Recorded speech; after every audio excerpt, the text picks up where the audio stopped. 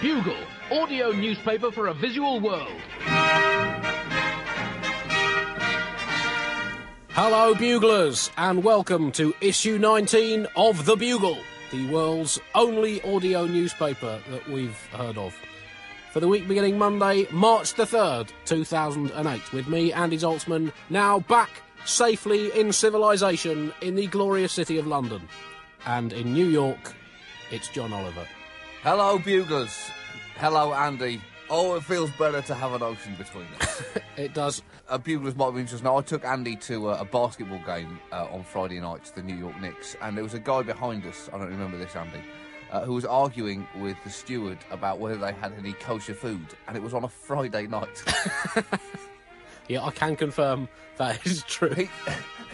That was a man who really wanted to have it both ways. Yeah, he wanted to have his Jewish cake and eat it at the wrong time of the week. As always, some sections of the Bugle are going straight in the bin.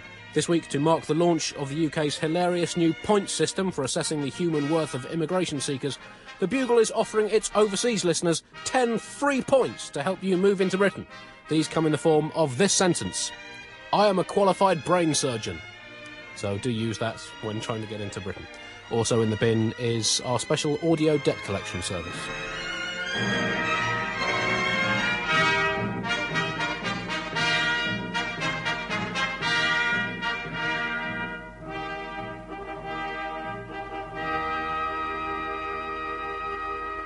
And the only place to start, the biggest news story of the millennium so far. 3 massive atomic bombs have been detonated in England. Or they might as well have been, because that is the equivalent force of the earthquake that ripped through Britain's crust, shaking the nation to its very core this week, leaving one man with a broken pelvis. It was indeed the biggest earthquake to hit the UK for 25 years, causing a catastrophic 0 deaths and 1 devastating injury, and yet it still managed to make international headlines. It's hard to know why this is, possibly because the world is interested in what a British person sounds like when they're shaken. Oh, goodness. Oh, crikey. What was that? God save the Queen. It was exactly like that, John. The British Geological Survey said the quake measured 5.2 on the Richter scale, although the Americans are claiming it was actually only 4.7. Come on, America. Let us have our drama. Give us some credit. You get tornadoes, hurricanes, earthquakes, and even volcanoes. This is all we've got left apart from unending drizzle. Let us have our moment. The quake was probably the most powerful earthquake ever recorded. Yep. But such is the magnificent leonine strength of Britain as a nation that, unlike other countries who suffer earthquakes, we didn't make a fuss and run around begging for international help. Because we are a tough people, John. Just ask wolves. They don't live here anymore because they couldn't handle it. When the earthquake struck, Britain just straightened its tie, put its porcelain Queen Mother back on the mantelpiece and went back to bed. Because we're British. Not even the tectonic shifts of the Earth's crust can shake our national equilibrium. So some have even tried to call this a natural disaster, but I think if the majority of your population sleep through it, you cannot call it a natural disaster.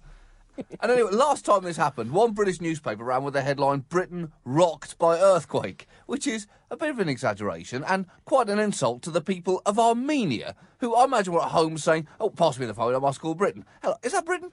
I'm so sorry to hear that you were rocked by an earthquake. I'm so sorry to hear that it rocked you. I presume that you're using the word rock in the Bon Jovi sense of the word, i.e. not actually rocking you very much at all. In fact, while I've got you on the line, Bangladesh wanted to have a word. They've heard it's been raining quite hard over there and you've got some wet carpets.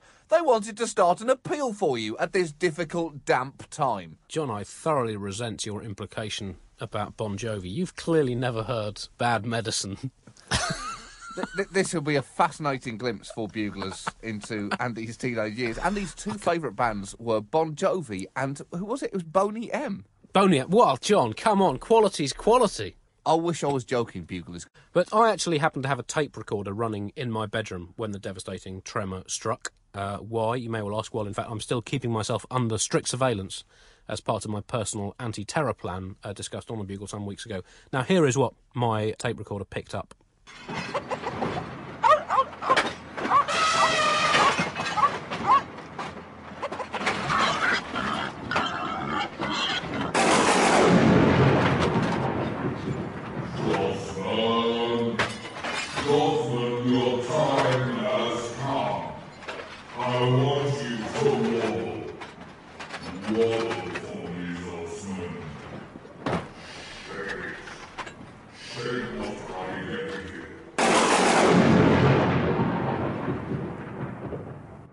Was that the voice of God, Andy? That was. That's exactly what the tape recorder picked up.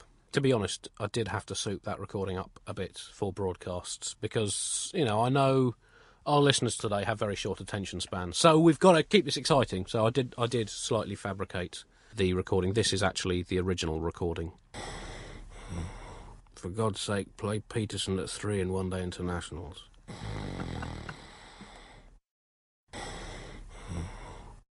I think this captured the attention of the world's media because of the spectacular testimonies from survivors of the quake in Britain. I've rarely been more proud to be British than watching these terrified citizens spewing forth in front of cameras. And these are some of my favourites, Andy. These are all real. I cannot stress that enough. Andy Senior from Lincolnshire said, "I couldn't believe it. Our dogs were barking and our cockatoo was agitated." They had an agitated cockatoo. Well, I think that's what Mexico City found when they got rocked in the 80s. Agitated cockatoos everywhere. But this is absolutely my favourite. Margaret Mason from Harrow said, "My first thought was that there was an intruder thumping about in my room. My second thought was that it was a poltergeist. I only realised some hours later there had been an earthquake." Hold on. Your second thought was that it was a poltergeist. I'm now joined by a survivor of the earthquake for an exclusive interview. That's you, Andy. oh, right. Okay. You are the survivor. Yep. Yeah. You survived it. I did, John. So, how have you been since your near-death experience, Andy? Well, Albeit not that near. it's very difficult to talk about this. It's all still a bit raw. I mean, do you have a newfound respect for life now? No, if anything, the opposite. Finally, I mean, how did you survive? Do you have any survival tips for people who may be struck by earthquakes in the future? You can't show fear because that is what earthquakes prey on. If they sense that you're afraid, they will be all over you like a rash. So you've just got to exude confidence and maybe swear at the earthquake a bit, and soon enough it'll back off. What did you say to the earthquake? I just called it a total.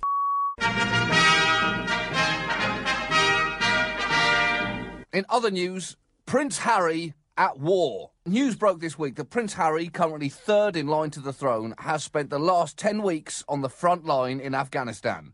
Officer Harry Windsor apparently has the military nickname, the Bullet Magnet. I bet that makes everyone around him laugh hysterically as they nervously glance around and duck. There was a very strange media blackout deal between the British press and the military, which collapsed when the Drudge Report website in the US broke the story. And I think this is still technically treason. Well, it must be because Matt Drudge is currently in the Tower of London on a rack, and apparently the Queen will be personally beheading him next week. The Prince, third in line to the much-coveted throne of the United Kingdom, has been waging war on evil for 10 weeks without anyone knowing. The only clue is that a number of tabloid hacks have reported that they were experiencing strange nagging sensations that they should be doing something but weren't able to place it until it became clear that the Prince had been out of the country for almost 3 months. So hopefully they'll make a full recovery. It's been very difficult for them because they've been storing up all their odious reporting for 10 weeks now when they've known he's out there, which means it really has all gushed out now in a horrific flood. I think it's great news for Afghanistan. It's been a tough last 1,000 years or so for that country, and Prince Harry being there, just a bit of glamour, isn't it? Bit of showbiz for the people of Afghanistan. Harry claimed that it was, quote, nice to be sort of a normal person for once, doing everyday normal things like controlling air traffic for military planes and engaging with Taliban fighters. Kind of run-of-the-mill stuff we all do from time to time. That's my Wednesday. Yeah, well, apparently the Queen had told him to go over there, and he should have turned straight round and told her to go herself. Queen Elizabeth, one of her ancestors, led Britain into battle on a horse. When was the last time our Queen did that? She should be out there riding around and shooting at people. If she can't do it in Afghanistan, she'd at least do it in London. US election news now, and Ralph Nader, the two-time bronze medalist in the US presidential election, is running again. Can he go two better and win the gold? John, what do you think? Well, you're right, Andy. Ralph Nader, the self-styled king of the seatbelt, and also the man many blame for Bush winning Florida, and therefore the presidency, and therefore everything that has happened since, has announced that he is running for office once more. Can he win it? There's a short answer to that and a slightly longer one, Andy. The short answer is no, he can't. And the slightly longer one is no, of course he can't. But, John, he's got all the experience of running for president. You know, he's run, 4 or 5 times? No one really knows. Surely that could prove decisive. It could, but it won't. The blaming of Nader by the Democrats for everything has always been a little bit extreme. If you can't beat George W. Bush in an election, then the fault is first with you, then with the people of Florida, rather than a consumer rights activist who took a mere 2% of the vote. Yeah, but he took 97,000 in Florida, and George W. Bush won by 500. But even so, I don't think it's right to blame Nader. I think you should blame the 600 people who voted for David McReynolds of the Socialist Party USA.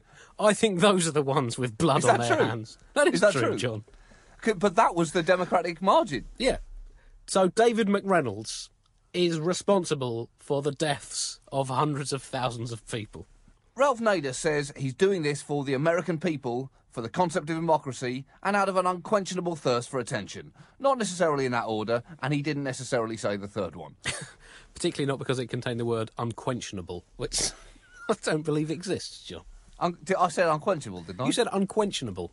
Oh, you chucked in a bonus syllable because you've been living in America too long, and that's what they do over there. I'm British, Andy. If I say unquenchable, that is now how that word is. Ralph Nader said that he wants a revolution in America, and he won't rest until there are 50-metre-high portraits of him in every American city, and he can roll around in a tank with his face on the side of it all day, just firing into the air. So good luck, Nader. In other election news, Mike Gravel is still hanging in there, and he found a $10 bill on a bus, which is a real boost for his campaign's tight budget. I think we'd all quite like to see Gravel running for president. And when you say we, really you just mean you, don't you? I do mean you me, would John. like to see that. I would. You would like to see Mike Gravel. I want to see if he's got the balls on going into the White House to do what he did in his election campaign video. Stand by a lake for a couple of minutes, throw a rock into it, and walk away without saying anything. Buglers should go to YouTube and type in Mike Gravel and rock.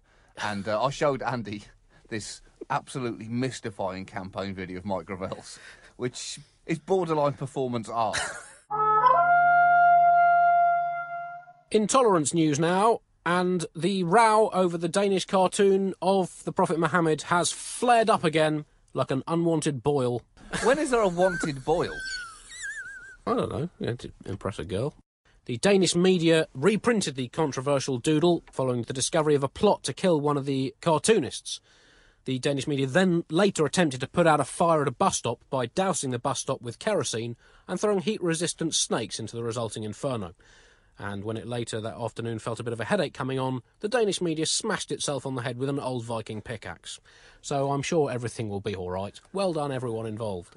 This was absolutely spectacular behaviour. Is it somehow less bad the second time around, Andy? Is there a loophole in the Quran so you can't have an image of the Prophet Muhammad, but you can if you've already had it? Any copying is fine. Could they not have claimed it was just a cartoon of someone who looks a bit like the Prophet Muhammad? No, you can't, Andy. You can't do that at all. Right. Because that already implies that he looks like something. OK. I see we're into troubled waters here, John. Very troubled. And I, for one, am not willing to canoe across them. The anti-cartoon protesters, containing mainly of Danish Muslims, but also some people who just prefer photo montages, chanted, "Freedom of speech is like a plague," as they exercised their freedom of speech, then sneezed and developed buboes under their armpits. I think, John, that is an early entry for 2008's most far-fetched simile. I would certainly just like to say well done to Denmark over this. Well done. You've managed to learn absolutely nothing from the last time, and that's very difficult to do, because you'd think you'd learn something from that, from having your embassies bombed, but no. They've learnt nothing, and I admire that. The Sudanese government has said that Danes, as a whole, are no longer welcome in Sudan.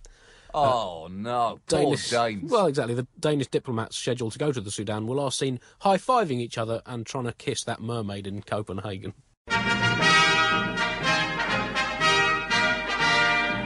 Pets on Prozac. It's the reality TV show we've all been waiting for. because apparently record numbers of pets are depressed and are being prescribed Prozac. Special dog Prozac is getting prescribed in America. Beef-flavoured antidepressants were introduced to the US market last year. This is true. And that just shows America's commitment to prescription drugs, Andy. Even their dogs can get in on the act. You know what they say? A dog is like its owner, deeply neurotic. There is nothing that prescription drugs can't solve. This country's commitment to treating the symptom and not the cause is steadfast. Probably get depressed because they have their bollocks hacked off to stop them trying to breed with furniture. This has mainly become the case, this depression and this self-harm amongst pets, with exotic birds. And this, in a sense, I can understand, Andy, because if I would be transported in a freight container from my natural habitat in Indonesia to a tiny cage in some old woman's bungalow in Basingstoke, I think I'd try to tear my own feathers out in frustration as well. And horses get depressed when they watch the Derby at the age of 3 and realise that their time has come and gone without them even realising. Could it be, though, Andy, that the animal kingdom is starting to look at what we're doing to the world and it just cannot cope anymore? Polar bears are beginning to look at each other whilst balancing on tiny pieces of ice, saying, we've got a choice. Either evolve as fast as we can and take over the world, or prescription antidepressants. And, of course, you know what's going to happen, Andy. They don't have the natural ambition to instigate the age of bears that they know they're capable of. So instead, they'll crush up Prozac, mash it into a seal, and wolf it down. In fact, there was a bird of paradise on a David Attenborough documentary I saw, Andy, which has started doing impressions of chainsaws, imitating... It's true, imitating the deforestation that it hears every day and thus singing of its own doom. And now, it's time for the section of sections. Everybody's favourites. Please welcome, in the red, white and blue corner, the American! Yes, it is the long-awaited return of the Ask an American section. I love this man! This week, the American is joining us by phone from within the nose of Abraham Lincoln on Mount Rushmore, where he is communing with his nation's history. Hello, American.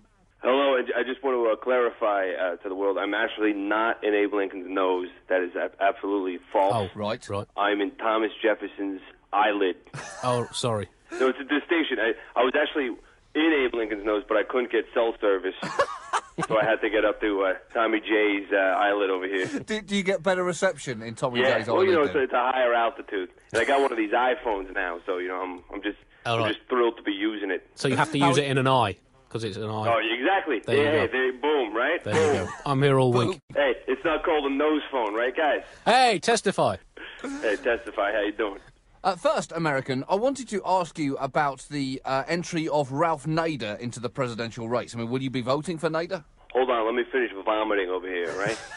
Let me tell you why this guy drives me nuts, this Nader guy, okay? He's living on a principle that anybody can be president, and that's absolutely not true, okay? The position of president has always been and shall always be held by people with a lot of money, people with high influence, and people with good connection to the power elite of this country. But I thought it was the American dream that anyone could be president. That's the point, isn't it? That's what you people like. Please, it's something we tell school children so they don't cry, all right? What are you going to tell a kid? You're going to be a plumber? Think about it. Rich people are smarter than poor people. It's just a fact, okay? And that's why those people will always lead the country. Why don't you embrace monarchy, then? We've been trying this for years. You kicked us out. You could have had this system. That's just a disgusting philosophy. Why would we want the same type of people running the country? It doesn't make any sense. What I'm talking about is democracy done right, American style. Yeah, I mean, I could have my eggs over easy, but why would I when scrambled tastes so good? I'm not sure what that means, but that's a hell of a sentence. Well, it's a thinker, all right? You think about that one for a while. Maybe get back to me next week. Now, we have this email from Christopher Lupone. It's addressed to John and I. He writes, is your hate for America so bitter and vitriolic that you must have someone from the putative Garden State as your sample American? Uh-oh. Everyone here knows that most of New Jersey is a vast, barren, suburban wasteland. This is how it's always been for people from New Jersey our whole lives, okay? I'm going to roll a guess out there. This guy's from probably one of the lamest states in the country. Something like Iowa or Pennsylvania or something like that, right? It is Pennsylvania. Pennsylvania. Oh, boom. Of course it's Pennsylvania, every time.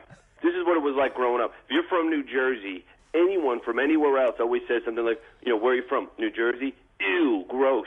right? It doesn't matter. The guy could be from Iowa and say, hey, buddy, I grew up 20 miles from Manhattan. You lost your virginity to corn. In my opinion, he's not worldly like I am. He hasn't traveled to all the places I've been to, okay? Which is like, I went to Puerto Rico one time and stuff.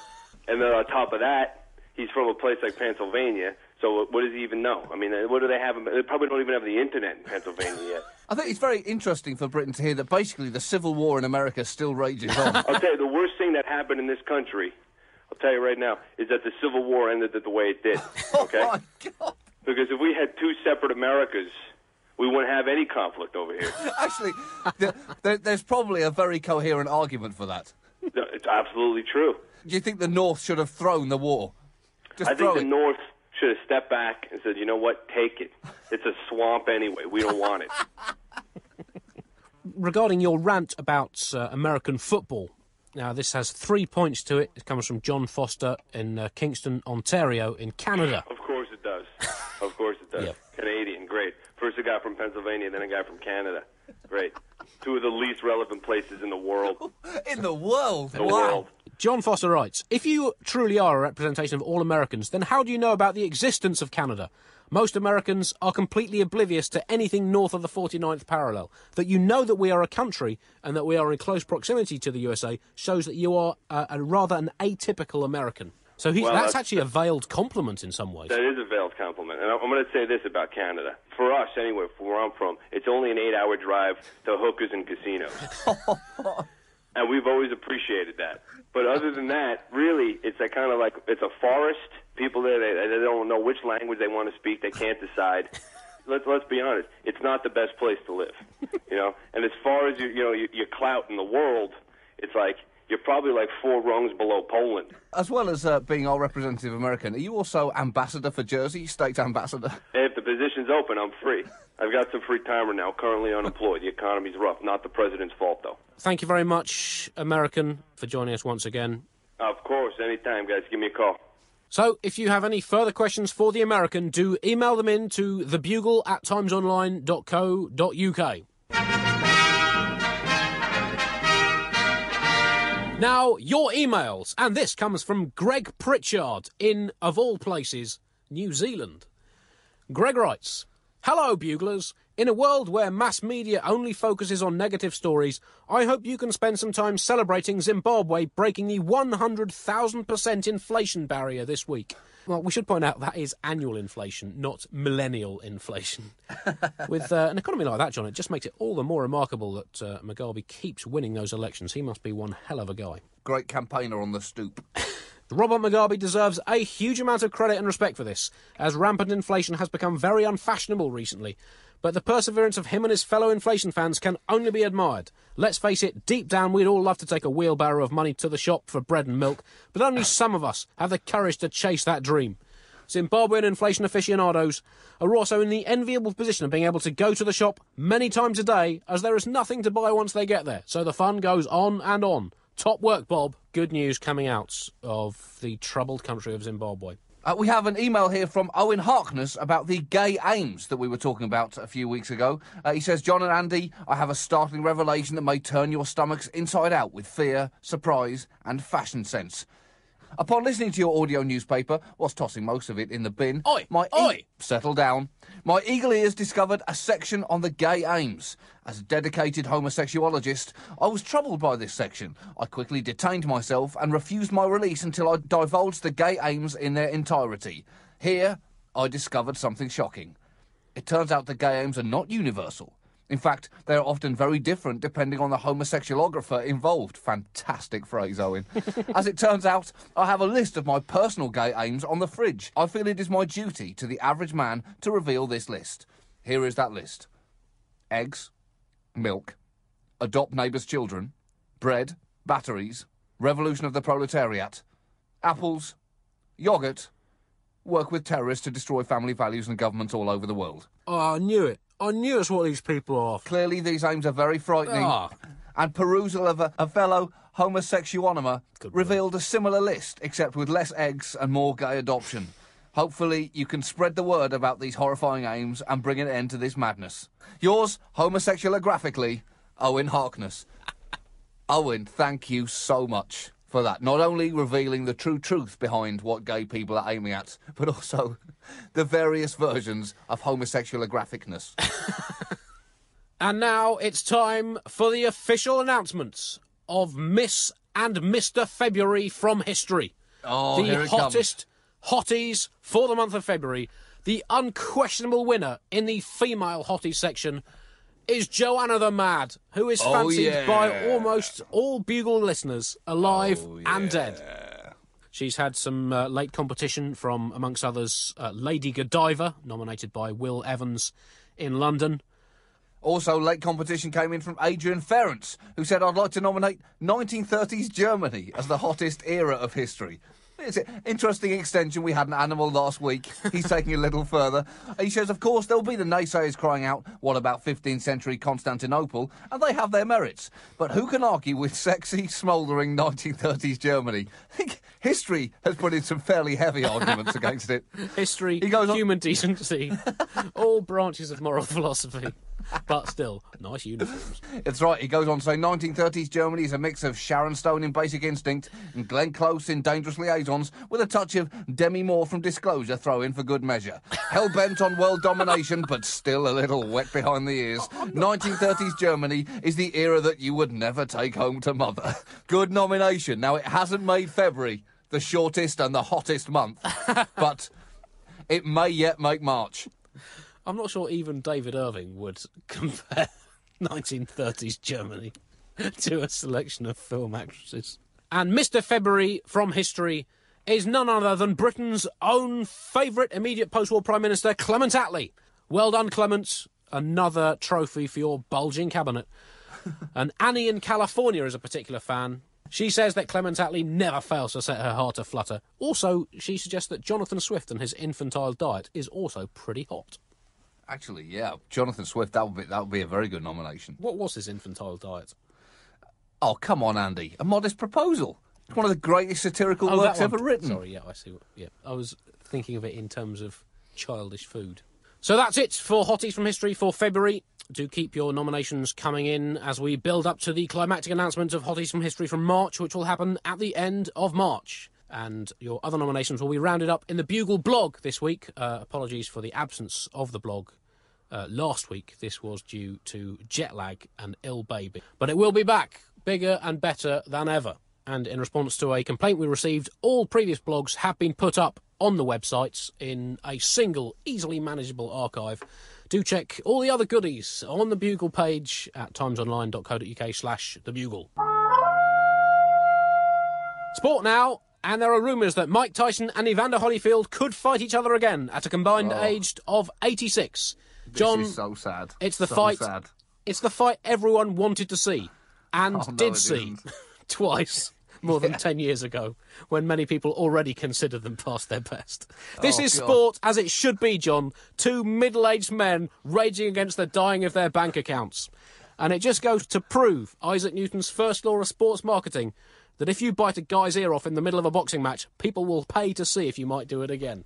In fact, if there are any other throwback bouts or conflicts or sporting events that you would like to see, then please email in the Bugle and let us know, and we'll do everything we can to stage them, like a kind of audio Don King style. Golf, and Tiger Woods is planning to go unbeaten for the entire year after cleaning up 6 tournaments in a row. The response of the rest of the pro golfers on the circuit has been fascinating. They've essentially said, yeah, he's miles better than any of us. But frankly, we're minted anyway, so who gives a rat's arse? Now get out of my way, I've got to find out if I've still got a wife. Woods has such a psychological hold on his opponents now that at the Vegemite on Toast Invitational event in Erinsborough, Australia last year, he beat Vijay Singh in a playoff after kidnapping himself, tying himself to a radiator in the clubhouse and getting Scott Verplank to replace all of his golf clubs with giant hot dogs. And finally, bodybuilder Julius Klippentop tearfully admitted not taking steroids at a Senate inquiry last week. He apologised for bringing shame upon his sport and embarrassing his friends and family. And, John, I think there's going to be an asterisk next to his name in the Grotesque Neck Muscles Hall of Fame. And now, strap in, listeners. It's audio cryptic crossword time. Oh, God. Do you know, here's the incredible thing, Andy. I'd actually forgotten as well. This week's clue is 27 across. And for those of you who successfully solved 20 down, you'll know that this 8-letter solution ends with the letter O. And really, John, this clue explores the dominance of big business and its fear of change. And the clue is this. Coffee's paranormal power begins to rankle with massive oil company. 8 letters long. So you can now print out the full grid of the audio cryptic crosswords on the Bugle page at timesonline.co.uk/thebugle. Also, on the 4th plinth in Trafalgar Square, there is now a bronze sculpture inspired by the audio cryptic crossword. And finally, in this week's Bugle, it's the Bugle forecast. This week, roadkill. John, how many animals do you think will be killed on the world's roads this week? 17. 17. That's a Yep. fairly conservative estimate, bearing in mind that a study guessed that over 40 million squirrels are killed every year in the USA alone. Oh, God, that is horrendous. Yeah, 40 million. I mean, I don't really like squirrels, but still, that is carnage. I'm going to stick with 17. 17 animals this week. I'm going to play safe and go 18, so it just needs to go over 17 and I win. It's the Oh, classic. that's not... That is a very cynical way of playing the game, Andy. John, I watched The Price is Right when I was a kid. You don't lose that kind of tactical nous. That's it for the Bugle this week. In next week's Bugle, privacy laws across the world and a business section. You won't be throwing the business section out, there'll actually be a business section. Finally, you can find out what's inside that useless piece of paper. Have you ever read a business section in your life, Of John? course I haven't. Of course I haven't. Bye. Bye-bye for now.